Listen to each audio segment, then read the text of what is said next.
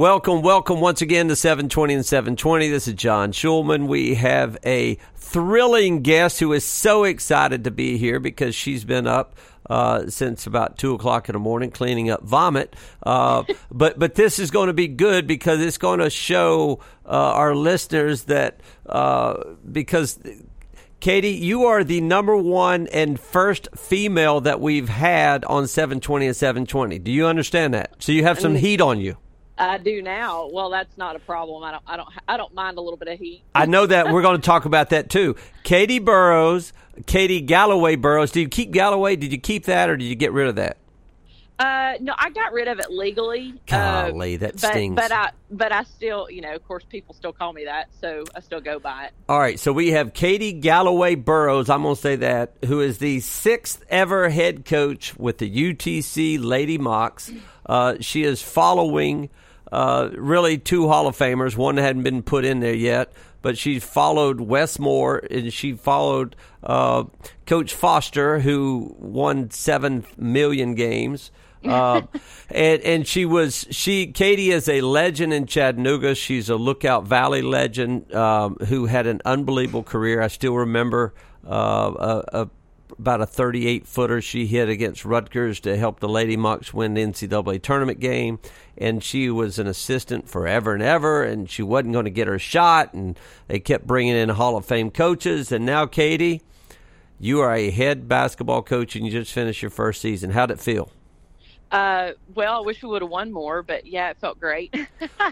You always wish you'd have won more. It's never fully satisfying, I guess, unless you actually end up like Kim Mulkey did the other day, winning a national championship. But overall, was not displeased with the year. We had a really tough schedule that Coach Foster left with me. I think it was non-conference. Our strength of schedule was 5th in the nation. So leaving December, we had, the 5th toughest schedule in the country. And then, of course, it drops a little bit when you get into conference play as far as, based on their strength of schedule. So, but as far as my kids, 9 of our 14 this year were freshmen and sophomores. So we were a very young bunch.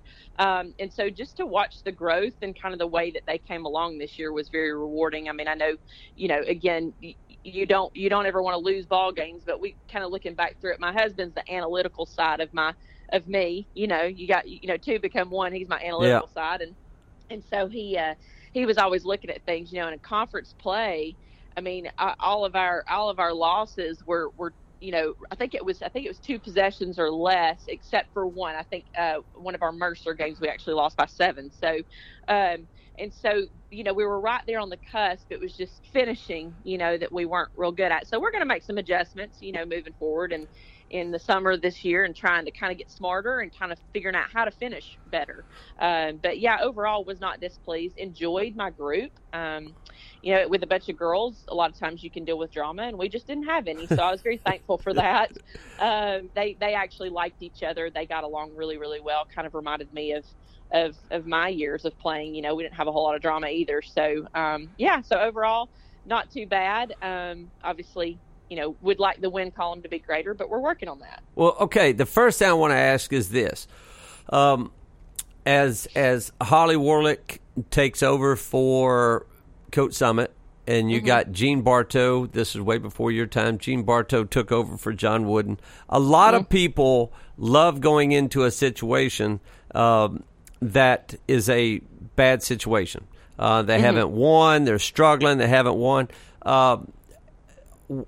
This is nuts. You just take over with the Lady Mocs for really 2 Hall of Fame coaches who go the NCAA tournament every year, who win 28 games every year.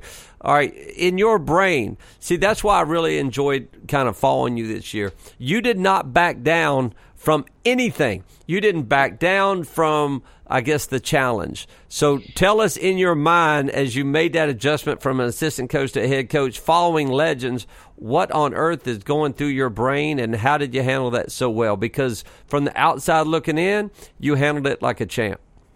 Well, I'll tell you. So when you're taking over things like this, and obviously it doesn't work out for everybody. For me, I would always joke when this transition was happening. I'm like, all I got to do is not screw it up. They've built it to where it is at this point, and now I've got to try to maintain that. And I kind of go back to my first 2 years back as an assistant coach with Coach Moore. We struggled. We ended up with winning seasons, but we just couldn't quite get over that cusp.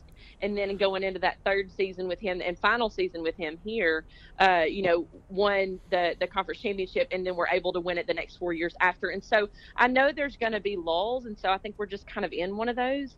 But and I knew that this schedule would be tough, but it's not in my nature to back down from a challenge. I've always been a competitor. I mean, my family. I mean, we get together, over holidays, and we make up goofy games with kids' toys just to be competitive. I mean, it's something as simple as taking a little ball and throwing it in like an umbrella holder. Hey, I'm gonna see if I can make more than you. It's really silly stuff, but we're just so competitive, and so every part of this, including the interview process, was something competitive for me to overcome. And so and then as far as the woes of coaching, and this very well, you've been in my shoes before, exactly what it feels like to be the head coach. Leadership's very lonely, but for me, I'm really reliant on my faith. And the thing is that for me to think that I have control in this life is just silly. I'm just called to do the best job that I can do to the best of my ability, and I got to let God kind of sort everything out. And so that's kind of been what's gotten me through just the toughest times this year. And you hear things from people, and there's people out there that are bad mouthing you, and I really just don't care, because they're not the ones that I answer to.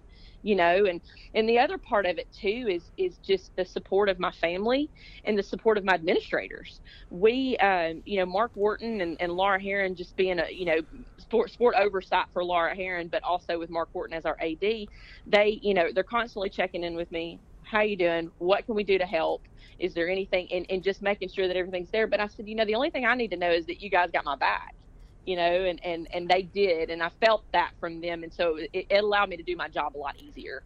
Katie, okay, for our listeners, this girl, I'm sorry, you're not a girl, this young lady, you're not even a young lady anymore, this head coach used to babysit for my kids. And that's how I still got your number in my phone as Katie babysitter. All right, and so you're still not a head coach, you're a babysitter. All right, and so listening to you, you're probably going to get a job offer from this podcast, because you sound like a grown adult, mature head coach that's been in the business and been a head coach for 25 years. And you can just hear it in your voice. So that tickles me to death. Now, what this podcast is for is not tell your life story. What this podcast is for is you're going to help young coaches, whether it be on the guy's side or the girl's side, doesn't matter. You're going to help young coaches. What do they need to do as they go from assistant coach to being a head coach? Give them some thoughts and ideas with the adjustment period. What do they need to focus on first, and what's the most important thing and the least important thing? And as you look back kind of on your first year, the goods and the bads, what should I have done, or what I did a great job of? Yeah. Okay, so for me, I was fortunate, and you've named them both. I was fortunate enough to work for Westmore and for Jim Foster, two amazing coaches, two very different coaches. And so that would be my first little bit of advice. I was fortunate enough to be able to work under two very different, very good coaches in the same place. I took a chance when Westmore left to go to NC State, and Coach Foster kept me on, and that was, I was tickled to death, and I've told this story before when I'm in the office and they're telling me who they're going to hire, because I'm sitting in the interim position, trying to kind of keep things, holding it down while all this craziness is going on, and all of a sudden they tell me Jim Foster's been hired, and I was like, I'm sorry, what? Yeah. And so, to be able to then venture out and work under him, and his philosophies are different, and his style of play is different, his focuses are different, and so from those two individuals and working for them. And then also, playing and growing up under my dad, who is a brilliant basketball mind in his own right, being able to kind of develop my own system and my own views and the things that I feel like are important, and from those individuals. And so just exposing yourself to as much greatness as possible, and not, so I've actually had opportunities to talk with some of the other coaches that I've grown close with over the years in this business, and just being able to, and most of them are assistants, and some of them have since gone to be head coaches, but just encouraging them, learn from as many different people as you can, because something's going to stick, and you're going to go, that right there is what I want things to be like whenever I get in that position. This is how I want to do things, and that's probably the difficult part of things, is the transition from, especially staying in the same place. The transition from assistant to head coach was difficult, because I think they saw me in kind of one light as an assistant, and now they've got to see me as a head coach, and what do I expect?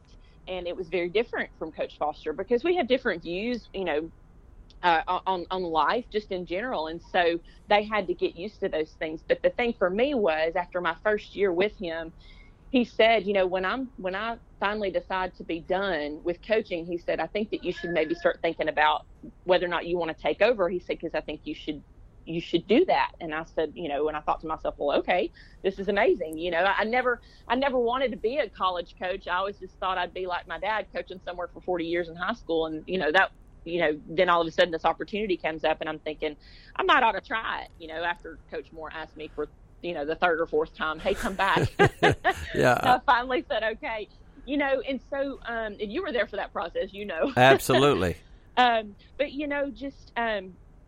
just in trying and understanding that was kind of the direction that I was headed, and it kind of felt kind of a strong pull towards it, like, hey, you can do this, like, this is something you really need to focus on. And so the 2 years leading up to this year, I really kind of tried to separate myself as, like, not as the assistant coach, but as one of, a situation where, maybe I'm not as close with the girls, because I didn't want there to be any sense of favoritism once I did transition. Because that can be difficult, if you've got a stronger connection with a couple of kids, and they're the ones that tend to come to you, and then all of a sudden you're the head coach, that can cause dissension among the other players, especially with girls. Kind of an insecurity there. Yeah. A lot of times. And so I really try to separate myself in that light to make the transition a little bit smoother. But yeah, and then just constantly learning, I've got, it's funny, we just got new carpet in the offices, and so we had to kind of box everything up, and I'm taking stuff out of boxes, and I'm finding these old books that Coach Foster brought in. I mean, they're old, like from the 80s and years that I grew up in. No, I understand. But I'm looking through these things, and it's all stuff that's still pertinent today. This game is very simple. You just got to find what works for you and what works for your bunch. And so those are just a few of the things, and then for me, the biggest thing for me is keeping perspective in life, because basketball is not who I am. It's just what I do and what I enjoy doing. And so having that separation, I think, is very critical, because this thing will eat you alive. How do you, I'm just curious, how do you keep it, how do you separate it? How do you do it? Because a lot of people struggle with it, including the person talking on this mic with you. Yeah. So how do you feel like you do that? Well, it's for me. Well, I'll tell you, a lot of prayer, because there's no way I could do it on my own, but I've got a great support system. My husband, Nick, he is just very supportive, and he's also one that will kind of keep me grounded, and so surrounding myself with people who will speak truth to me and not just tell me what I want to hear, and help kind of keep things in line, rather, if you will, and keep it in perspective, and just having those conversations with him, my dad, and just various others, even calling Coach Moore. Like, I know he has different views than I do, but, he can give me some insight on some things, and it's like, okay, it really wasn't that serious, and so just having lots of conversation there, and like I say, prayer. And then I come home and I look at my kids, and I'm like, they don't need to be involved in this. Like, they don't need to hear, all the crazy stuff that's going on, and just trying to really focus on them and be in the moment with them. But yeah, I've just always been able to kind of compartmentalize those things. Even though it eats me up inside, I try not to let it affect my outside relationships. And there are times where I fail. Of course, we're not perfect. I do fail. But again, having those people in my life to kind of help me bring it back around and say, hey, you're kind of getting a little out of control. Like remember what we talked about. And like, yeah, okay. Well, so that accountability factor is huge for me. If you can, when you go home, if you can be at home and be there and not on the practice court or have your brain, I always struggle with that. It just, when you're at home, be at home. And being a mom, I mean, you birthed those children, but being a dad was important because I was involved a little bit too. Just having those kids and kind of getting a little bit back to life in what it's supposed to be like.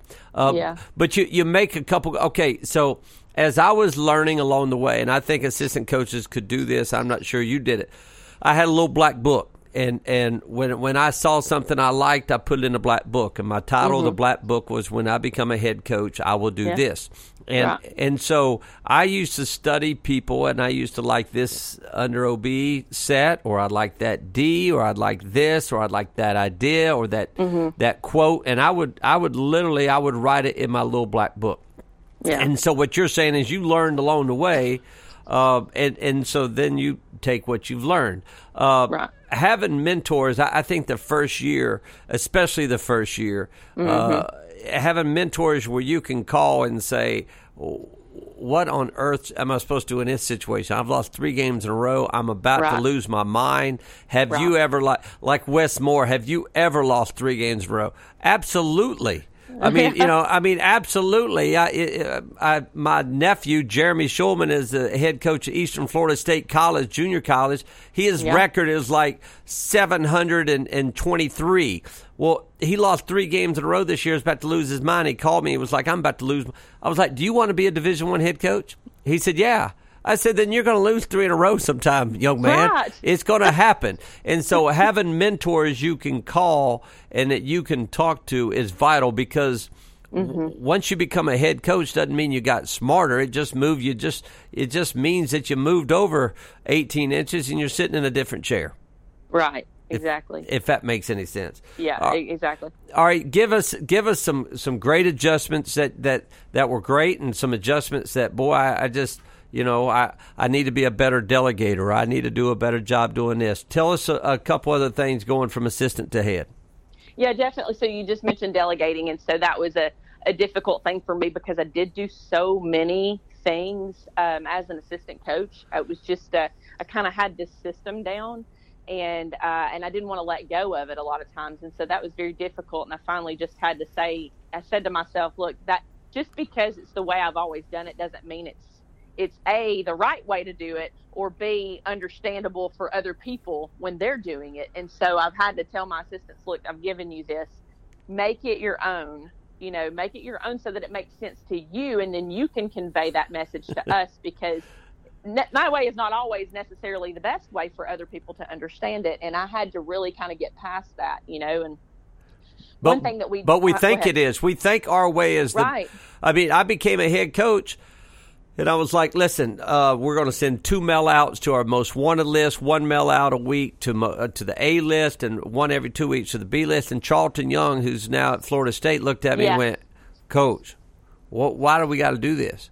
And I was like, well, this is how you recruit. This is how you get players. And he went, I don't want to send out email. I just want to go get the players. I was like, can you do that? I was like, you don't have to send mail outs? And he was like, Coach, just let me do my thing. And I was like, sure, just go do your thing. And he brought us great players, and I understood that there's 1,000 ways to skin a cat. Right. Well, and things are changing so much all the time. Every year we're allowed to do more, and every year there's so many more tools that you can use for that. It just, since you use that as an example, and that's the one thing, it's actually becoming too much. Like, it's so funny because I'm like, do these kids really want to talk to us this much? Like, really? Because we don't really have that much in common with them other than basketball. They're 18, 17, 18-year-old kids. Yeah.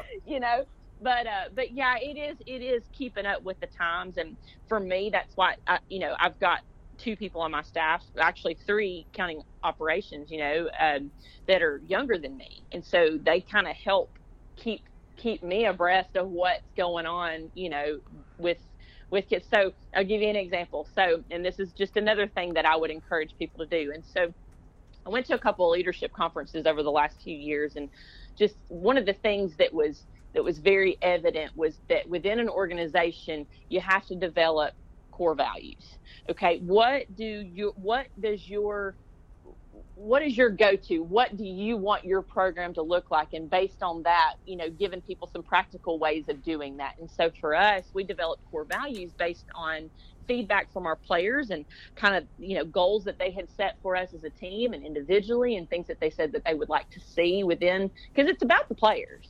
And that's the other thing too. Like, it's not about you as the coach. Like, you're there to help them reach their goals. And so based on what they gave us for feedback, we developed some core values. And so for us, it was sitting down as a staff and trying to come up with something that was not only practical, but you could remember it. It was simple, so that it's something you could always just kind of go back to and revert to in your mind. Like, okay, we talked about this. And so for us, we developed, it was basically we did an acronym, and it's SAUCE. Okay. And so SAUCE is sacrifice, accountability, unity, communication, and energy.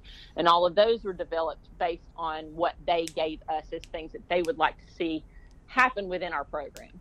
And so when we were developing that word, it's like, they were like, what about sauce? And I was like, well, what the heck does that have to do with anything? And they were like, you got some sauce? And I was like, I don't know what that means. I know I'm only 37 years old. I'm like, I don't know what that means. I'm not up with the lingo. And so they're like, well, they'll know what it is. And so when we're presenting it to the players, I said, I was told by my younger, co-workers here that this was relevant. And they were like, yes, Coach Katie, it's relevant. We understand sauce. And I was like, okay. No, I love it. Let me tell you one thing about that I learned from another former Chattanooga coach, Heath Esslinger, who you love. Yep. And I love. And he makes a core value guy. Yeah, he made a good point about his core values, though, that I have never heard. He's like, we all have core values, and every team's got core values. He said, and but do the coaches live by the core values? Right. And I was like blown away, Katie. I was like, that's a great point. Are your coaches? I think the coaches, number one, they have to live by the same core values as your team, or your, and you have to reflect that, and then the kids see you're doing it, and so all of a sudden they'll live by those core values too. I think that was very important and an important point to mention. Right, exactly. And so, well, within that, they're going to reflect your leadership. And that's been, I'll tell you, it's been a difficult thing to implement, because we've not ever had, it's not that we've never known what's expected of us within the program, but to make it like this is what it looks like and this is what we expect, it was very difficult for our girls. It's not that they didn't want to get on board with it, because they're the ones that helped us develop it, but that they truly did. Like, are you truly understanding what it means to sacrifice? Do you understand what accountability entail? Like, so do you really want me to hold you accountable, or are you just saying that because that's what you want what I want to hear? Yeah. And so that has been difficult. Just and let's be honest. I mean, when you've got your livelihood is in the hands of 18 to 22-year-olds, I mean, we're a little bit crazy, aren't we? A little, but, yeah. But so, but that's just part of the challenge and part of helping them grow up, and become, good human beings, and to be able to go out in the world and understanding that this thing is greater than just basketball. You're learning life skills. You're learning how to be a part of a team. And so one day when you have a boss and they come to you and they say, hey, I really feel like you should work on this, and this, to be able to humble yourself and say, you know what, I agree, and I'm going to do everything that I can. Can you give me some ways to do that? And not constantly battle it, but for me, I have to be able to humble myself in front of them. If I can't practice humility, how can I expect them to do it? If I can't hold myself accountable, how can I expect them to do it? If I don't sacrifice my time, how can I? You see what I'm saying? And so, I just had this conversation with my kids last night. I said, I feel like I'm doing a lot of the sacrificing here, and that I'm making concessions to try to help you with your schedule, that it's the off season, I'm trying to be good about that, but I don't feel like you're meeting me halfway. And so how can we do better with this, and just educating them in that right. You're not going to get it right all the time, but, and there's times that I've made poor decisions and that I've, made knee-jerk reactions, and I've had to come back and say, you know what, that wasn't the right way to respond, and I apologize. I'm going to do better next time. And letting them know that that you're not perfect. Well, because if I think that you can't be haughty. I think that's vital. I think whenever a head coach, number one, you have to have enough confidence to do that, and because a lot of head coaches don't, and they're insecure, so they would never admit they ever made a mistake. But when you admit that you make a mistake as a head coach, it almost lightens the whole mood, and your players look at you with more respect, not less respect. Now you got to be careful telling the media that. Back in the day, Katie, if your team lost, then you would say, "Hey, I just didn't have my team ready to play. I didn't have my team ready to play," and but that comes back and bites you in the butt. Yeah, but all that was coach speak for guys. Y'all weren't ready to play, and I took one for you guys. Well, now you say that in the media now. And they're like going, God Almighty, we're paying him $500,000. He just didn't have him ready to play. That's stupid. Right. And Exactly. I was like, so you just got to be careful. But talking to your team, admitting that, boy, I just, I did a bad job there. Or I handled that situation. I actually went to a women's basketball practice. I won't say where, and they had just got beat on that Saturday. And he came out. The first thing he said in practice was this. He went, listen, how I acted after that game, I deserved to get on that bike, and I need to be on that bike today before practice because I should be punishing myself. But I'm too old to get on that bike, so I'm not. But I'm not going to get on that bike. But I want to tell you, I screwed up. I apologize. Let's have great energy today. Let's have a great day. Well, they had a great practice, and they ended up winning like 7 out of 8 games to end the season. And I was like, boy, that coach did an amazing job. Just a few simple words of humility. Yep. It's amazing. Yep. So your coaches live by the core values. You implemented the core values because of the leadership conference. I think every first year head coach. But I like the fact that you went to your team because I don't think most people go to their team. Because when you go to your team and your team says they want to be held accountable, listen, this is not my idea, y'all. This was your idea. And exactly. So it kind of puts onus back on them. Tell us what else you got from the leadership conference, or the adjustments you made. Well, some of the things that I want to do moving forward, and so I've got some ideas as far as doing some type of personality assessment for each kid. And I know that sounds like you're thinking, really, like, why would you? Some people might be thinking, why would you do that? But not everybody communicates the same way as I do. Not everybody on my team communicates the same way with one another, and so just trying to figure out who they are as individuals and trying to, how did they respond best? And you can figure that out from trial and error. You really can. Yep. You have conversations, you yell at a kid, they shut down. Okay, that kid can't be yelled at. Okay, so how do I? And so, just trying to kind of just research for myself and just kind of seeing if that would be effective. And so that's kind of moving forward. I want to do some personality assessments for each kid and just kind of learn more about them individually, who they are and why they react the way that they do, how they prefer to interact, how they, what's the best way to communicate with them.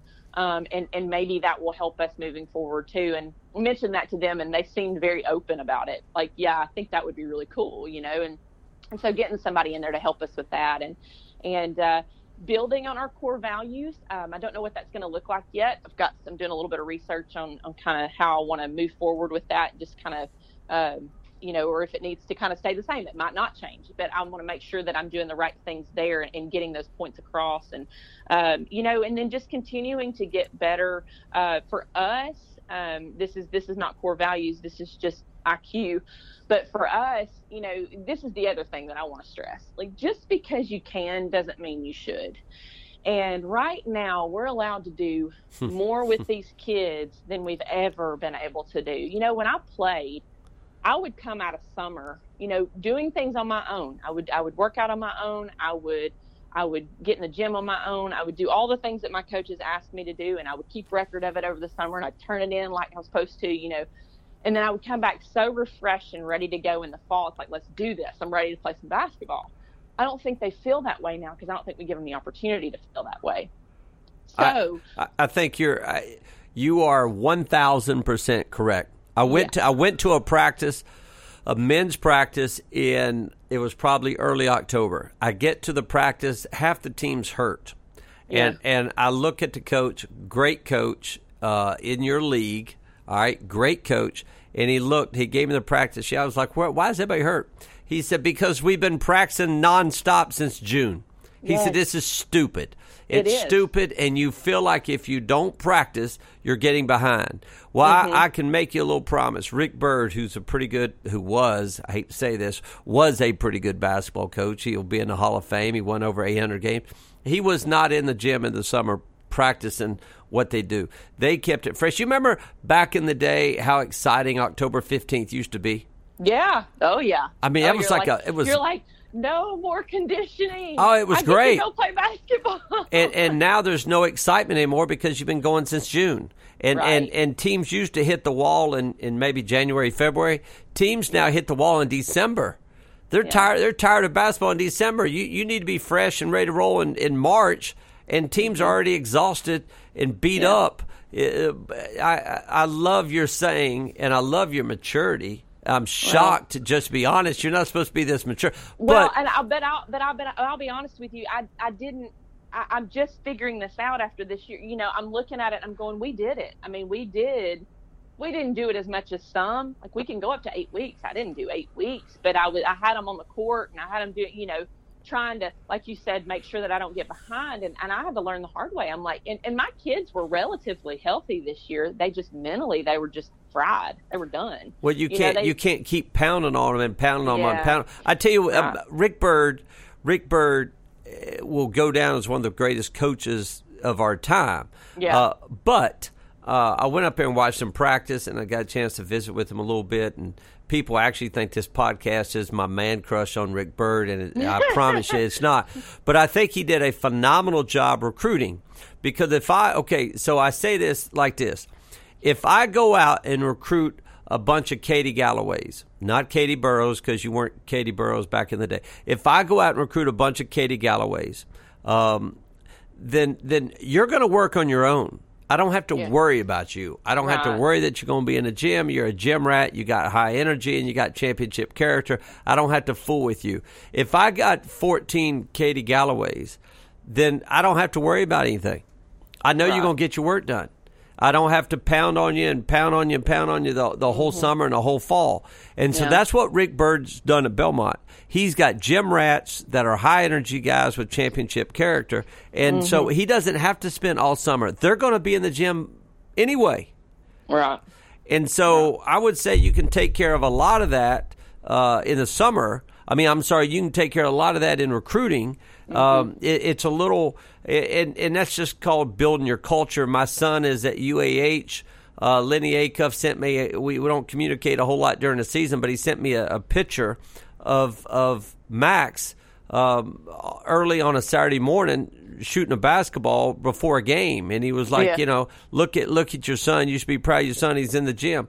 And I said, look closer at that picture. He's got a senior and a sophomore out there with him. Right. And because of your culture, you don't have to do that. Your culture's already in place. He wasn't going to go out there on his own. Let's don't pretend that Max Schulman's going to be out there on his own. He went out there because your senior made him go and your sophomore made him go. And then when Max is a senior, he'll be making those other young kids go. Right, because he'll have developed the right perspective and the good habits in order to help others. That's just how it should be. Especially, being a part of a team. That's part of what that means. But you have to do that. You have to do that on the college level, I think, in recruiting. And on the high school level, getting rid of all the cancers. And we already had a podcast about cancers. Cutting that cancer out and getting rid of it and or trying to help it first. Put a little chemo in there. Put some radiation in there. If you can help it, great. If you can't, sometimes you have to cut it out and move on without it. But amazing job. And for our listeners, listen, Lady Mock basketball and UTC, and it has been ridiculous what Wes Moore has done. And now, as you can hear in the background, we're dealing with a mom who's at home dealing with a child who's sick, and also dealing with the expectations of Lady Mock basketball, dealing with the expectations of the Foster and Moore eras. And what you're doing, Katie, is phenomenal. Well, thank you. I appreciate it.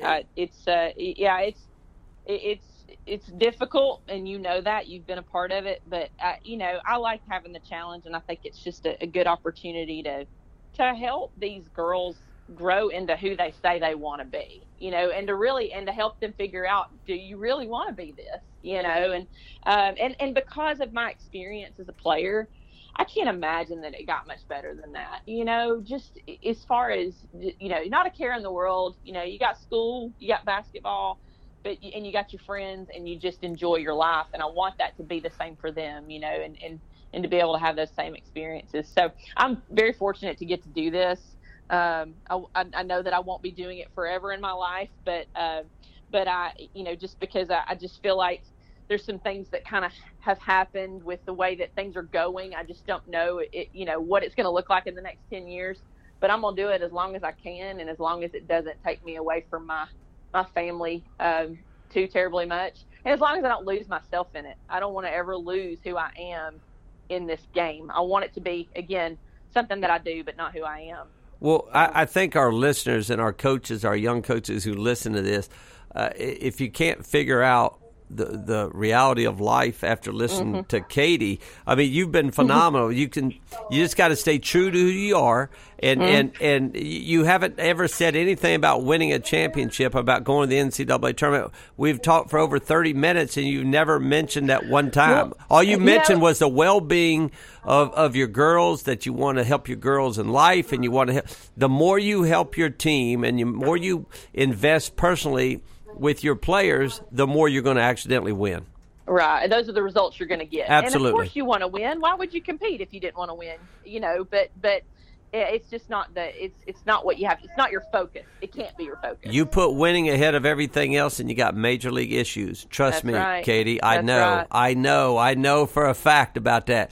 Hey, thank you so much for your time this morning, and go take care of that little one. Go be a mom, but please keep on making an impact on young coaches and coaches, because people watch you and how you conduct your business. And wow, most people would have run and hide from the challenge that you had. And then your schedule, that was ridiculous. I wanted to call you and say, you are crazy. So let's make sure we change that schedule a little bit, and then get some girls in there you want to coach, that you can coach, and then you're going to be in the NCAA tournament. We're going to be excited for you, because your family are a bunch of legends. The only thing I will say this about your father: in 1984, your father took a L in the sub-state to one of the greatest basketball teams in the history of single-A basketball. It's called Johnson City University High School, led by none other than me. I think I had 6 or 8 points in that game. I was phenomenally bad, but we did beat your dad, and that's when I fell in love with the Galloway family. Still love you all to death, and really, really happy for you, Katie. And good luck, and I appreciate your time. Thanks. Appreciate it. Talk to you soon. All right. Take care. Thanks.